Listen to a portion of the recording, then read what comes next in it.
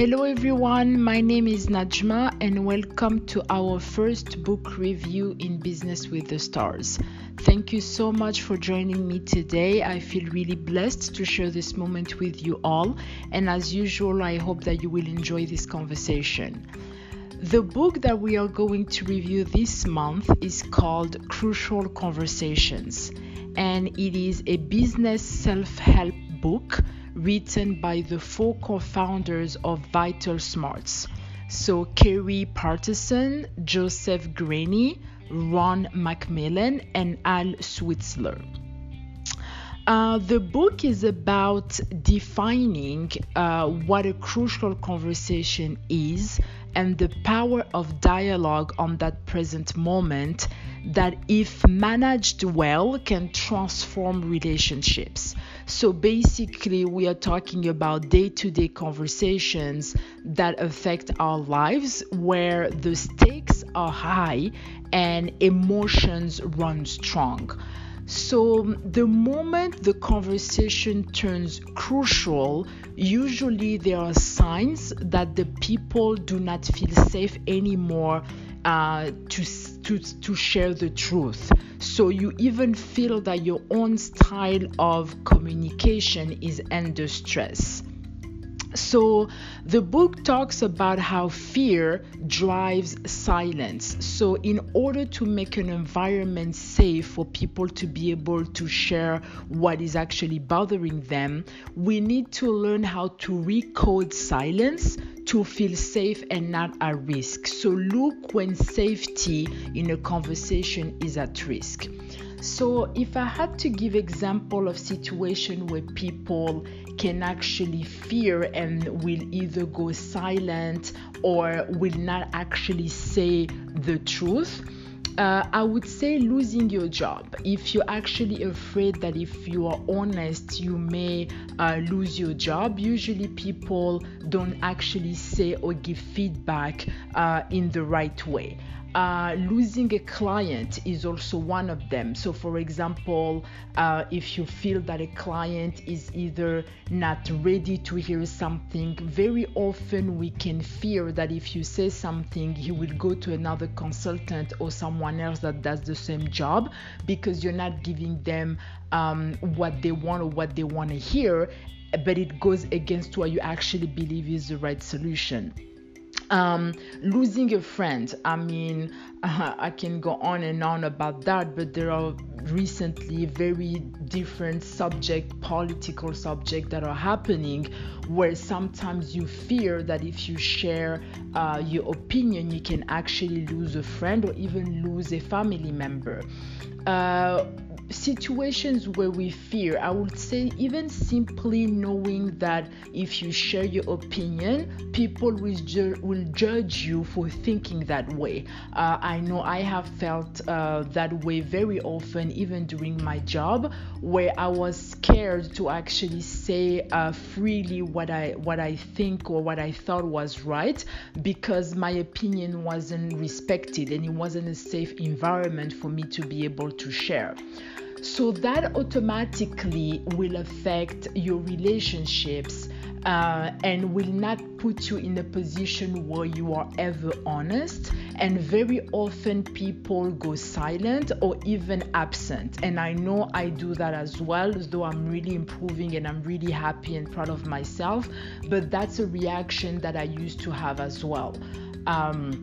So once you have identified those moments as crucial conversation, what are the steps to take to actually make the situation better and make the conversation happen? So point number one is make sure to always point out elements of agreement before pointing out elements that are not part of the conversation and potential solution. So in other words, always make sure to validate the person in front of you before jumping into problem solving. So when someone is coming to you with an issue and how they feel, what they feel at that moment is way more important and precious to validate rather than what you think or was missed or what you think should be the solution. So number one, point out elements of agreement before bringing a solution or solutions. Second, make the line of authority very clear. So make sure that in the conversation, people understand who is in charge of that solution. So when you have a conversation with someone, again, this is in a business environment. So when you have the conversation with someone, make sure that either you know that it is your job as the person in charge of your company to fix a conflict between two employees, or make sure that if there is someone in charge of that department, that the solution is going to be taken care of. So whoever is the line of authority to actually bring the solution with step-by-step processes, make sure that that is very clear. Then the third step is to not apply consensus to everything. So not all conversations need to end with everybody agreeing.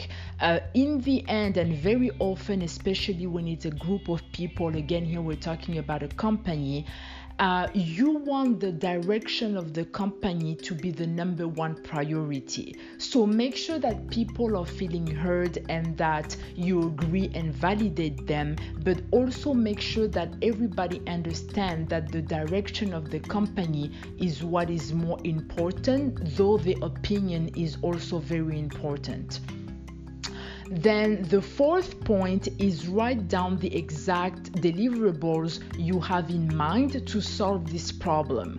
So whatever issue or whatever solution you see, that is the first steps to actually take, and that's something obviously that you can change with time and by seeing results happening, is something that needs to be written down to be able to help others, the team or whoever is in charge, to apply those. And the last point on when identifying a crucial conversation, the last point is make sure you are not having the wrong conversation. So let's say, for instance, you're dealing with an employee that very often comes late to meetings. So if you say the first time that you want that employee to no longer be late, that's just the first conversation you're having because you just noticed it that time. But if that person do it again and apply whatever reason it is, the fact is that person still came late to a meeting while they actually promised before that they will no longer do it. So you're no longer having a second time a schedule, let's say, conversation where there is a conflict of timing. You're having a trust conversation, because then the employee that would have said, okay, I'm going to do this because I understand that it's important to be on time and start the conversation, etc., is not doing it. So this is a commitment issue that you have with someone, and the conversation needs to be about that. So the fifth point is make sure that you're not having the wrong conversations with people, and you actually identify where the real problem is to actually bring concrete solutions. So that's something that I really liked about this book, is that it tackles really important subject with concrete examples and step-by-step processes to actually apply them on real life. And to be honest, even though it's a business book, because here we talk about managing a company, about a business owner, about managers, etc., these are elements that I see even within my personal life I can easily apply even with my own family. And this is something that I really encourage you to do, is that crucial conversations happen in so many different environments and are important to be tackled anywhere that you go, because it is your life, and life is always about having relationships with people.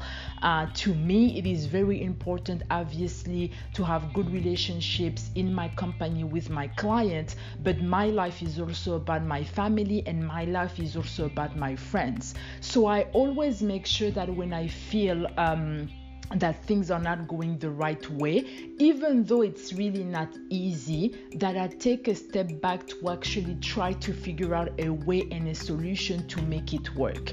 So anything and everything that I'm sharing here really can be applied to your personal life as well. And I would even say maybe that's even the easiest way to start before going into a professional environment. At least that's how I feel about it. So really do not back away. I know that I am improving a lot, but there are a lot of situations where I just felt that I could never share my opinion and actually being heard. And taking one day off when a conversation that happened that I didn't like, just the tone or how things happen. So taking a day off from that person to actually regroup is something that I learned that to me helped, instead of backing away completely, because I do want to argue in the right way and find a solution. So making sure that your conversation and your disagreement actually bring value to the relationship. So for instance, how you grew up, if people used to yell a lot, if people use violent words, if people just completely dismiss how you feel and what you say. Once you are an adult, it's very important for you to recognize those situations and make sure that you bring a solution, because you're doing it for you. And that's something that I'm really happy, because I'm making a lot of progress about it, and I'm getting better at it. And I feel it even with my family, even with my friends. I'm really happy about it. So make sure to understand how you feel. Make sure to take breaks when you feel that that's what you need, and always come back and start with your heart. So start by saying, this is how I felt about the situation, and these are my boundaries, and this is the solution that I would see happening, or even letting the person propose something and continue having an open conversation.